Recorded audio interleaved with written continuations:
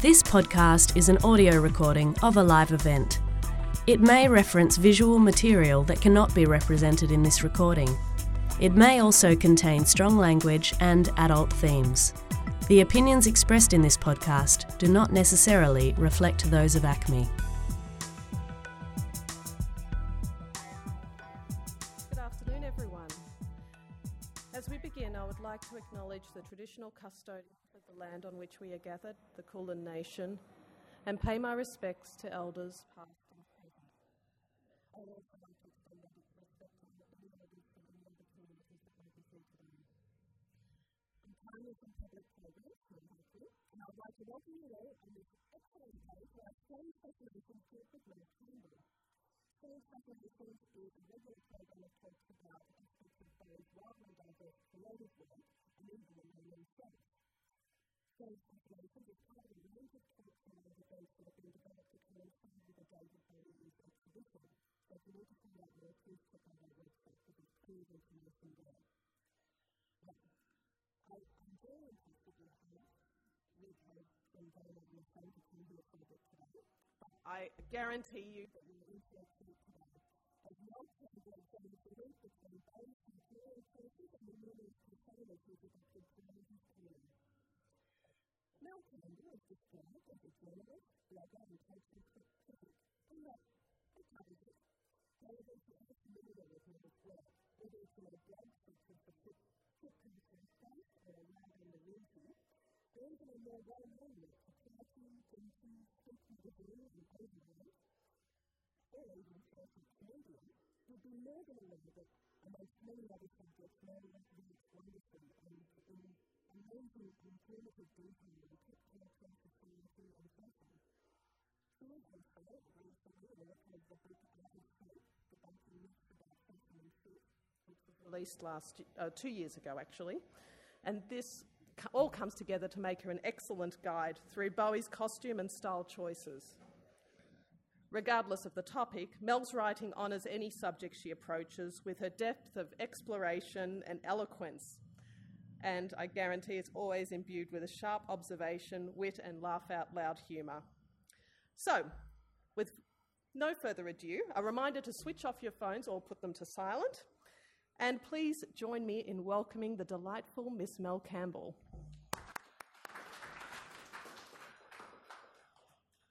Thank you for that lovely introduction, Tanya. You're like nuts on a bar, completely complimentary.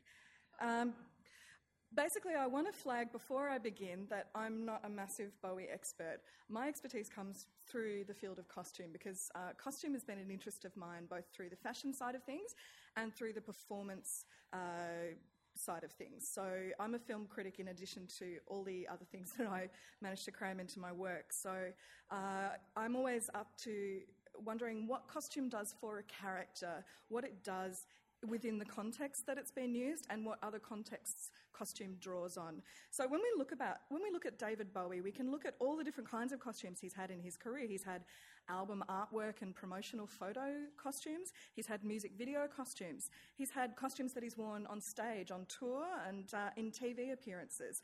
And he's been in films as well, and he's got costumes for those too. Basically, Bowie's got a costume for everything. And I think that the costume that first springs to your mind might have a lot to do with the kind of Bowie that is your Bowie, because everyone's got a Bowie, am I right? For me, this is my Bowie. And of course, you can't have a talk about David Bowie's costumes without talking about Jareth the Goblin King in Labyrinth. These costumes are wonderfully evocative. In this particular one, he's dressed like the white owl that he transforms into. He also wears lots of black things. And notice how he's really into balls. That's no coincidence because that's the other thing that people think of when they think of David Bowie in the film Labyrinth. But I will get to David Bowie's bulge later on. First, I want to talk some more about Bowie's influences because he's a smart dude. If you've ever come across Bowie's list of 100 top books, I can't see anything in the audience, but I'd be interested to know who's interested in Bowie's top 100 because it's a wonderfully diverse set of both fiction and non-fiction that has informed who he is and the kind of way he sees the world. So I want to talk about just a few of the influences that I've identified. Who knows if they're what Bowie himself would identify, but The first of this is German cabaret. Now, we often think of Bowie as being a completely original person, you know, someone who just sprang out of nowhere and who had their own ideas about how to do things. But you can't disentangle Bowie from the context of the 1970s in which he really became popular. So in the late 60s, Bowie was just sort of wandering around, you know. He'd tried so many different kinds of musical styles. He had embarrassing novelty singles. He tried being a mod. He tried, big beat R&B type music. But it was only really in 1969's Space Oddity that the idea of what Bowie was really sort of coalesced. But in the late 60s, it was interesting that he was trying all sorts of stage work. He was a mime, which I'll get to in a little bit, but he was also really interested in the period of the 1920s and 1930s in Germany, which is when the cabaret scene in the Weimar Republic was really flourishing. The movie Cabaret came out in 1972, so this is not something Bowie was the first person to discover, but he was really interested in the people who were performing in Europe in that time. So when we look at albums like Hunky Dory and the intense gestural vocabulary that he brought, particularly to this very feminised period in his work, I'll get to Bowie and gender a bit later on because we can't have a talk about Bowie without talking about gender. But when we look at someone like Marlene Dietrich, who also used her hands in a really gestural way, and when we think about the cabaret scene, which was about you essentially being rooted to the spot or doing a small little dance on the stage, and it's your facial expressions and your gestures that really communicate what you're doing. Here's another one that I found. Look at how he's holding his hands in that picture. And then another similar picture of Dietrich. Another influence for him was the Italian Commedia dell'arte. He was friends with a mime in the late 60s called Lindsay Kemp. Now, Kemp was very influential with the way that Bowie learned how to handle himself on stage. In fact, Kemp later on said to a music journalist, "I taught David to free his body." So he'd like to take credit for absolutely everything that Bowie went on to do with his body. But, I mean, we all know the Ashes to Ashes Pierrot character. This costume was designed by Natasha Korniloff, who would go on to collaborate with Bowie throughout the 70s. But it harks back to the early collaborations with Lindsay Kemp. So they did a pantomime just in time for Christmas 1967 called Pierrot in Turquoise. It starred Kemp as the title clown Pierrot. So if you're familiar with the Commedia dell'arte stereotypes, Pierrot is the sad clown. He's in love with Columbine, but she doesn't love him. She loves Harlequin, the hot guy, instead. And so Pierrot gets horribly, horribly jealous and kills Harlequin, which is the story that we're looking at in the Pierrot in Turquoise, which is this particular panto. Bowie did the soundtrack, and he also appeared as Cloud. So he's already got the red hair. He's tantalisingly on the cusp of all this crazy stuff that he would be doing in the 70s. And it was apparently Kemp who taught him how to do makeup mime style, which came in so handy during his Ziggy Stardust and Aladdin Sane periods. But what I also find fantastically interesting about this is that it's one of the first times that the colour of turquoise and blue in general becomes associated with David Bowie. I think that it's one of the key colours, and we'll see it again and again when we're looking at different kinds of costumes that Bowie is wearing all the way through his career in the different phases. So I'll touch on a few of those later, but I want you guys to keep that in mind, turquoise. So another of his influences is Japanese kabuki theatre. Oh, hang on, before I get to that, I've got a saucy anecdote. Who knows the complete truth of this? Probably only David Bowie, Kemp and Korniloff, because Bowie was sleeping with both of them, the mime guy and the costume lady. And once Kemp found out, he lived up to the role of the betrayed Pierrot and slashed his wrists. And then when he came on stage, his bandages just kind of started leaking and he was bleeding all over his Pierrot costume. And everyone's like, this is extremely, authentic. Wow, Pierrot is really heartbroken. But, there are so many crazy stories like that of people getting horribly injured on stage and the audience is like... But I won't go into those today. So Bowie and Kemp continued to collaborate all the way through the Ziggy Stardust period. Kemp also appears in the video for John, I'm Only Dancing, if you want to have a look at that later on. There's some kind of dancey mime stuff happening apart from that. And of course, there was no hard feelings because Korniloff ended up designing some of his sauciest costumes later on, so we'll get to those. But now to the Kabuki theatre. We all know that line that Ziggy was like some cat from Japan. Bowie was really, really fascinated by a Japanese designer called Kansai Yamamoto, whose designs were really, really avant-garde, but they did draw from an essential kind of Japanese-ness. And he was particularly influenced by Kabuki, which is the kind of very over-the-top theatre, as opposed to No, which is N-O-H, which is the sort of more classical theatre. Anyway, so basically, Kansai Yamamoto later said that a lot of the costumes that Bowie wore were influenced by hikinuki, which is the method of changing your costume really quickly. So if you have to be a different character, or if your character has to go somewhere else. That's Yamamoto there. I love the matching jumper, don't you? So basically, that came in so handy for Bowie on stage, because he would come out wearing this amazing kimono-style outer cloak that would then rip away with press studs to reveal the fascinating, saucy bodysuits underneath. So here's some... So you can see the costumes actually being ripped by people who are holding the very edges of it. It's longer than Bowie's arms, so they just seize the edges of it and rip it off. And can you imagine being in the audience? There are some wonderful photos, I've got a couple of them later on in the slideshow, of people just extending their arms towards Bowie. They were going mental for him. And can you imagine the theatricality of this kind of quick costume change? They've had them sometimes on those sort of ex-Country Has Got Talent sort of shows. People will sort of magically transform into different costumes. I love that. It's one of my favourite things. But basically, Bowie couldn't afford the original Yamamoto costumes early on in his career. And one of the most famous ones, which is the bunny jumpsuit, or woodland creatures, as it's more officially known, he bought from a boutique because it was just so outre that no one would actually buy it in London. It was just sitting on the shelves until Bowie went, I think I can rock this.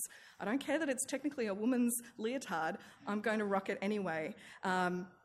But once he got into Aladdin Sane, he actually had some bank and could commission Yamamoto to create costumes for him, which he did in spectacular fashion. We'll get to those as well. Bowie has also been really fascinated by ideas of dystopia, and specifically British dystopia. And so particularly a lot of his tailored clothes, you'll see are distressed and sort of falling apart, but they do hark back to particularly British ideas. So A Clockwork Orange, which came out in 1971, was a key influence for Bowie. And the jumpsuit that appears at the very start of the David Bowie Years exhibition. Can I get a show of hands? Who's been to the exhibition? If you haven't, go. If you have, go again. It's tremendous. I love it so much. But the first thing you're confronted with is the jumpsuit that Bowie wears on his performance on Top of the Pops on July the 5th, 1972, which he called Ultraviolence in Liberty Fabrics. Now, Liberty, of course, Liberty of London is a quintessentially English company, and they produce beautiful small prints. So notice how the prints have sort of been put together in a way that suggests the crotch-centric framing of those cod pieces that they wear in A Clockwork Orange, and those boots that he wears have that kind of drooginess to them. So this was the introduction of this character, Ziggy Stardust, that blew everyone's minds, and also played guitar. We can't forget that Ziggy played guitar. But also, later on in his career, he worked with Alexander McQueen, who was then quite a young, emerging designer. They never allegedly worked together in person. They would correspond and they would talk on the phone, but apparently it was very much a long-range collaboration. But this beautiful Union Jack coat, which of course appeared on the opening slide when you guys all came in here, is a major part. Look how distressed it is, but also look how cleverly McQueen has pieced together the Union Jack, so that the middle part looks like a belt, that we've got the diagonal panels, and that the kind of flared gauze that he's inserted in the back. It's like a military jacket. Again, the British red coat is such a redolent English stereotype, but here we show that it's like a world gone wrong, where we actually had to make our military coats literally out of the state I don't know, I'm maybe getting a bit too excited there. But Bowie worked with McQueen on a lot of beautiful coats, some of which you can see in the exhibition. I'm not sure if this is one of the particular McQueen coats, but this is from the era where he did a tour called the Outside Tour, where he was wearing this kind of distressed, post-apocalyptic stuff that he kind of felt like it was 1995 at the time, and he felt like we're coming up to the millennium, and questions of who we are, who the state is, who society, what society is, have all been sort of coming into question. Technically, it's called decadence, and it happened as well at the end of the 19th century. There was a massive crisis, particularly among the intelligentsia, about what was going to happen when we ticked over to the 20th century. As it turned out, it was pretty much World War I in 1914 that proved to be that crisis point. But for a lot of people, as they were approaching 1900, there was that same kind of terrible fear. And what I like about these coats of Bowie is that they really reference that old-fashioned style of tailoring. I'll talk some more about tailoring later on as well. There's also like a cool singlet kind of T-shirt thing and distressed pants and bizarre belt that he wore around about that time, and they're all made of linen, and they're kind of beautifully distressed. You can see those in the exhibition downstairs. Now, it's time to talk about Bowie's body.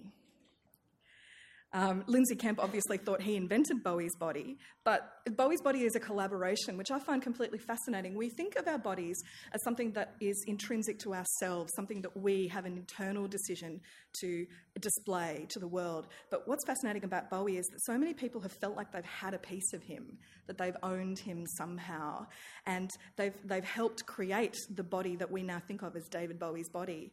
Let's first talk about abstracting the body. So this is one of the most famous costumes. This was won by Kansai Yamamoto during the Aladdin Sane tour in 1973. And notice how the grooves, the stripes on it, are like a record. He's literally turned himself into a record with these enormous bulgy legs. There are also some fascinating photos that show the costume in motion. This is the most famous picture, but imagine how weird it would have looked flapping around as Bowie was doing all his antics on stage, because he was known for being a very physical performer. He wasn't just a stand on the stage person at that time. Now, this rigid German cabaret costume, he used in a guest appearance that he made, which was completely notorious, on the December 15, 1979 episode of Saturday Night Live. He was the musical act, and Martin Sheen was the host that night.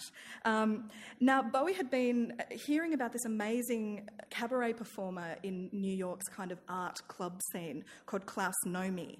And so he got Klaus and another club guy called Joey Arias to be his backing singers. Klaus had this amazing countertenor voice, and his cabaret stuff was a mixture of doing classical music but with bizarre electronic effects, or appearing in a cloud of smoke and then vanishing again. It was completely weird, completely bizarre. Bowie loved it, obviously. So this appearance that he made on Saturday Night Live is not your average musical show.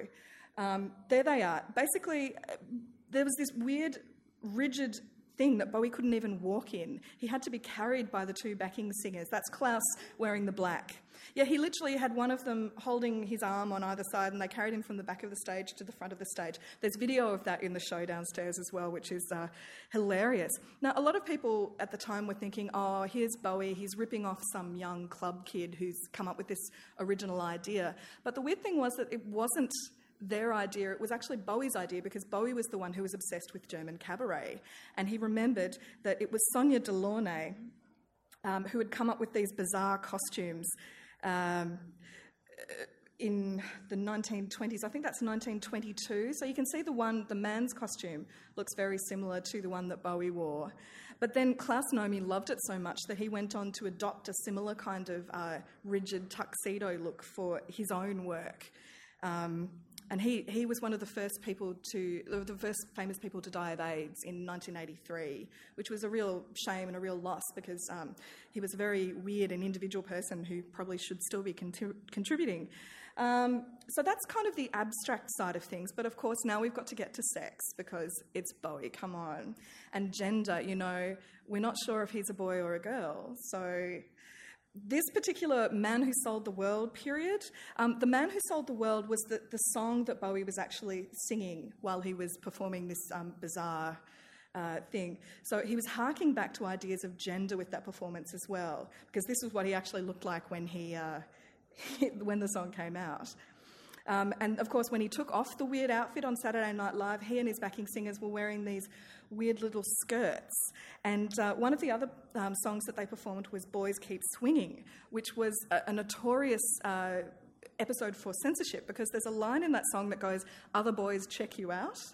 But they thought that this was a dangerous thing to be actually teaching the youth of America, so they censored that line. However, there's another line in the song that goes, "Life is a pop of the cherry." They did not censor that one. Nor did they censor a bizarre puppetry episode, which we can call puppetry of the penis, because that's what happened. I don't unfortunately have the penis part, but basically Bowie performed against a green screen, hanging this tiny puppet around his neck, so it looked as if he had this undersized body, and he was manipulating the body. And at the end of the performance, he fetched out of those trousers that you can see there a really proportionally quite large penis, which he waved around, and that went straight to air. They didn't have a problem with censoring that. Here's a picture of what it actually looked like when Bowie was doing the puppetry. Okay, now this is another notoriously censored TV costume. This costume is also downstairs. What's hilarious is that weird sort of one-legged jumpsuit bit was not even meant to be part of the costume at all. There was meant to be a third hand that reached around from behind and cupped Bowie's crotch. But the TV networks felt that was too rude, and so they said to Kornikoff, who had designed this outfit, "You've got to come up with something else. This is just way too rude." And so she came up with this jumpsuit, but it looks ridiculous, because we know that what happens when that is taken off is like completely nakedness. So it just highlights the nudity that they weren't allowed to show. Of course, now I'm going to talk about the Ziggy Stardust era and the cat suits, which we can't get away from. Now, the weird thing is that these had such public acceptance that knitting patterns were made for them, that you could get your mum or your grandma to knit for you. Knit me a Ziggy jumpsuit with my butt cheek hanging out one leg and with my, my bulge firmly accentuated. Again, these were Yamamoto cat suits. But the weird thing about Ziggy Stardust was that he combined the homely with the avant-garde. Bowie described Ziggy as part Nijinsky and part Woolworths. He copied the hairstyle from a teen magazine. He insisted he copied the entire thing, the colour, the cut, everything from a magazine targeted to teen girls. But it's interesting that he should mention Nijinsky, because blue, I want to come back to that colour blue issue. Basically, Nijinsky's best-known role, he was a ballet dancer with the Ballet Russe at the first half of the 20th century, and his production of The Blue God, with costumes by Leon Bakst, was famous. It was iconic, and there you can see a photo, which you can't get the colours, but there's the sketch for the costume, and there's the actual costume. And look at the use of pattern. Don't you think it's interestingly similar to the way that pattern was used in the Ziggy Stardust costumes? Let me just go back there. There we go. I find it fascinating the way that these things echo, whether they're intentional or whether they're unintentional. It's part of a cultural context that you can't separate from Bowie. So when I say that he's not completely original, it's not me trying to put him down. It's me saying that he's so clever in picking up all these diverse influences and weaving them into something that appeared completely innovative and that was both shocking and at home in England, to the point where your grandma could make it. Here is the famous rabbit suit that he bought from off the rack in a London boutique. Now, this was made for women. Basically, none of these Yamamoto costumes were for men, and Yamamoto remembers thinking, whoa, when he saw Bowie designing these clothes that Yamamoto had made for women. So one of the things that you will notice with a lot of the Ziggy Stardust outfits is that they emphasise parts of the body that are traditionally the sexualised parts for women. So the thighs, for instance. Men's thighs are rarely seen. You'll have shorts maybe, but you won't have like right up to the crotch in the way that you do with women's outfits. The shoulder cutouts as well is something, and I have to show you the back view of this bunny jumpsuit. Pretty risque, but I want to also contrast how it looks on a woman. Because Kate Moss actually wore the very same outfit when she accepted an award on Bowie's behalf at the Brit Awards last year. And you can see that it looks a lot more like a pair of hot pants on her rather than the sort of briefs that it looks on Bowie. And I think that might be because his torso is just longer than Kate Moss's. But think of how thin Bowie is, that a woman can fit in, and a model, you know, a waif. That's how, you know, Kate Moss made her fortune. But basically, Yamamoto and Bowie developed this almost like simpatico relationship where Bowie said that it was like a kind of telepathy. Whatever I think of in my mind, he produces for real.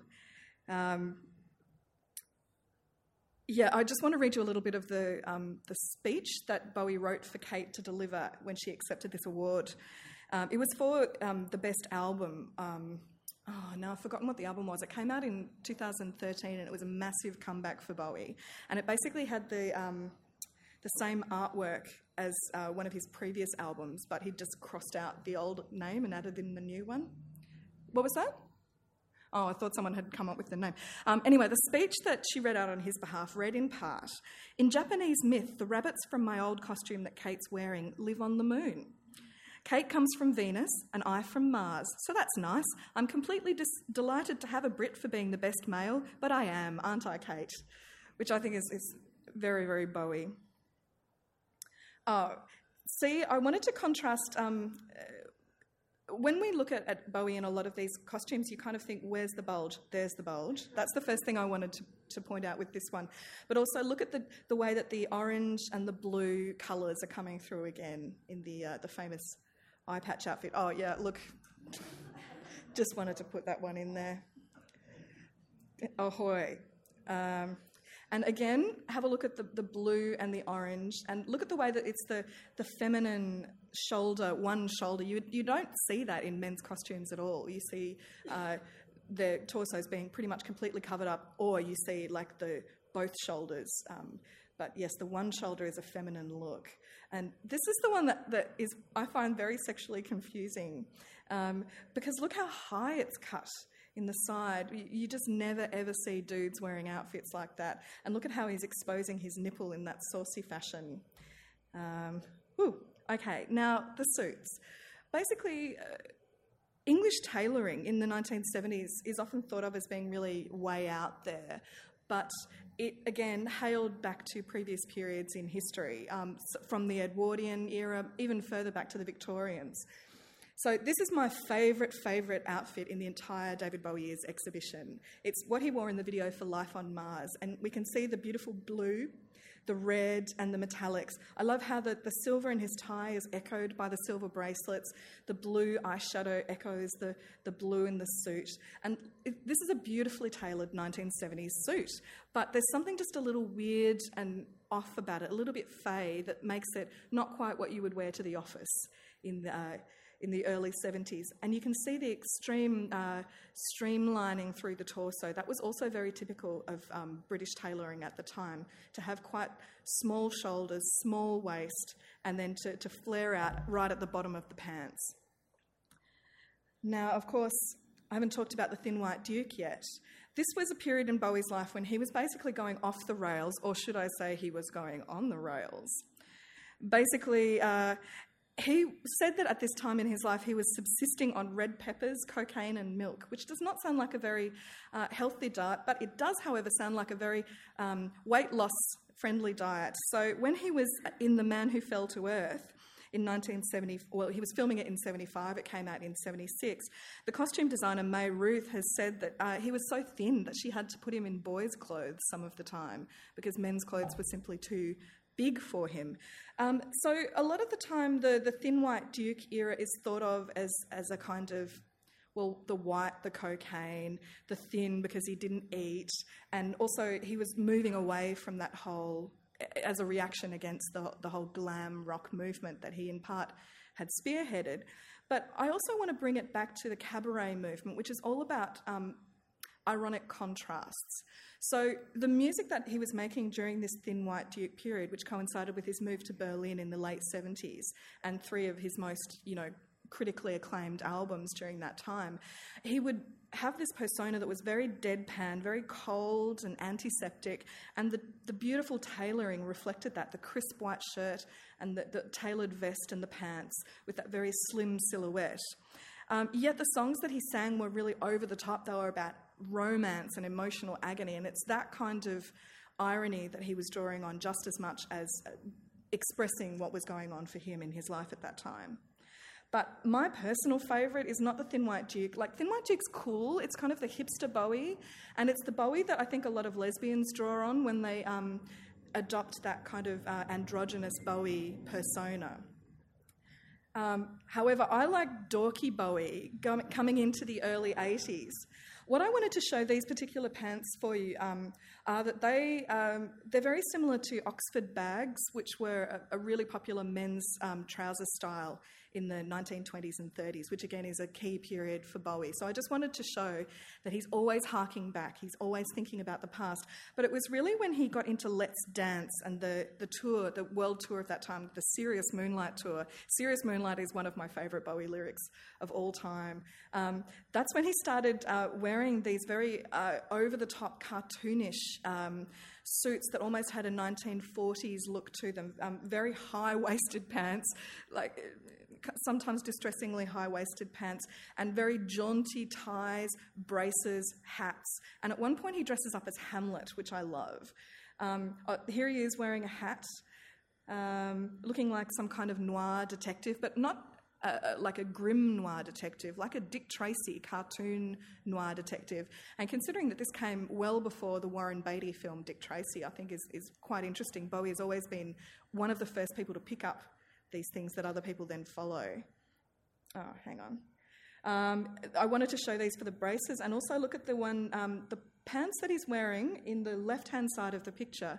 It's a nautical style of pants that's known as fall front pants, and they were popular up until maybe the middle of the 19th century. The vertical fly didn't come in until really quite recently in menswear, and so dudes would actually unbutton their fly and a flap would fall open, much like if you're wearing a onesie now and you've got those flaps that button up at the back. That's what the front of the pants used to look like. And then they were still very popular as part of military uniforms. So it's that military look that Bowie's going for there. Here's my favourite bit, the Hamlet outfit. It wasn't the first time that Bowie had actually sung to a skull on stage. He'd done that back in the 70s. But I love the fancy Hamlet military-style coat that he wears. And I also love how his socks and shoes match. It's such a brilliantly specific look, and to think that he wore it on stage when it might be thought of as ephemeral, you might only see it in, really, really small from the back of the arena, yet he's put so much effort into it. Oh, and here we are, we're back to that coat, which was basically worn as he performed fashion at the VH1 Fashion Awards in New York. What I love is that he's representing Englishness, but he's also representing decadence. So to wear that coat is a really cheeky move when you're coming into a fashion industry award. He's been tremendously influential on fashion, and I could have had so many more pictures of all the other designers that he's influenced. One of the most notable is Hedi Slimane, whose look for Dior had a really skinny silhouette that has really come back into menswear in a massive way. But because Bowie himself is so thin, so sleek, and looks so great in really tailored clothes, the idea of designers inspired by that slim silhouette, you could say that Bowie has inspired the suits that people now buy from chain stores, much the same way as, teenage people could cobble together outfits in the 70s that were based on Bowie's stage costumes, because he himself is what's called a bricoleur. Bricoleur in French originally meant a kind of home DIY handyman, someone who just used what was lying around to fix the problems that were there. But in cultural theory, the term bricoleur has come to mean someone who puts together outfits, who puts together culture based on the things around them. The paradigmatic example is the punk using the safety pin as the earring, or using garbage bags, literally harnessing tools of refuse to produce a really exciting new look. Now, just has this microphone suddenly got a lot louder? Anyway, I finally want to end with the video for David Bowie's 2013 song, The Stars Are Out Tonight, which was directed by Floria Sigismondi. Now, you might know her best as the director of the film The Runaways, which was basically set in that same period in which David Bowie first came to prominence. So I like the idea that she's got that background, but here she is basically drawing on all the things that David Bowie has been and putting them to a weird use. Basically, the film clip plays with the fluidity of his sex, his gender, his inspiration of other people, and also almost the generational issue. Bowie's still cool nowadays, but there are younger people who are growing up and are inspired by Bowie to do their own thing, and that's what this video recalls as well. So basically the storyline is that Bowie and Tilda Swinton play a very conventional married couple who you see there laughing at what's on television that night. And this deliberate ironising of what Bowie could have been if he had never been a pop star is one of, for me, the most delightful things of this video. And notice how they're wearing yellow, which is a colour that I don't really associate with Bowie that much at all. And yet Tilda Swinton is kind of like a female Bowie in her androgyny. She first came to fame as the star of the film Orlando, in which she literally switched genders from being a man to a woman over the course of centuries. It's based on a Virginia Woolf novel. And over time, she's kind of taken on that ethereal quality in pop culture that Bowie has. So I love the way that Sigismondi cast her as Bowie's very conventional wife, but then they are troubled by a pair of stars who are played by models. That's Andrea Page on the left there. She's from Melbourne originally, but she came to fame as a kind of haute couture model who was male but who modelled female clothes, and now of course she's transgender, so she has decided to be known as Andrea from now on. Which perhaps she always had been, but we insisted on calling her Andre.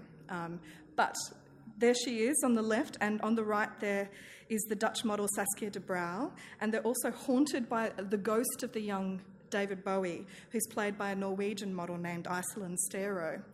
And what I like is that it shows Bowie and Tilda Swinton both first becoming really afraid of these weird characters and then incorporating them somehow back into their lives. And notice how they're both wearing these very androgynous outfits now, and then the stars have taken on the roles that David Bowie and Tilda Swinton had at the beginning of the clip, wearing the yellow, staring, mindlessly at the television. So it's a comment on celebrity, it's a comment on gender and sexuality. It's really lots of fun. And they're also screening that downstairs in the exhibition too, if you want to have a look, or if you remember having a look at that. Maybe I'll stop at this point, and if there are any questions that you have, we can talk some more. Thanks, guys.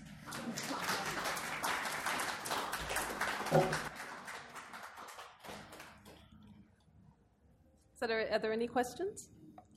No? All right, well, thank you all for coming very much, and please join me in thanking Mel. You have been listening to an ACMI podcast. For more recordings, go to soundcloud.com/ACMI Online or the ACMI website.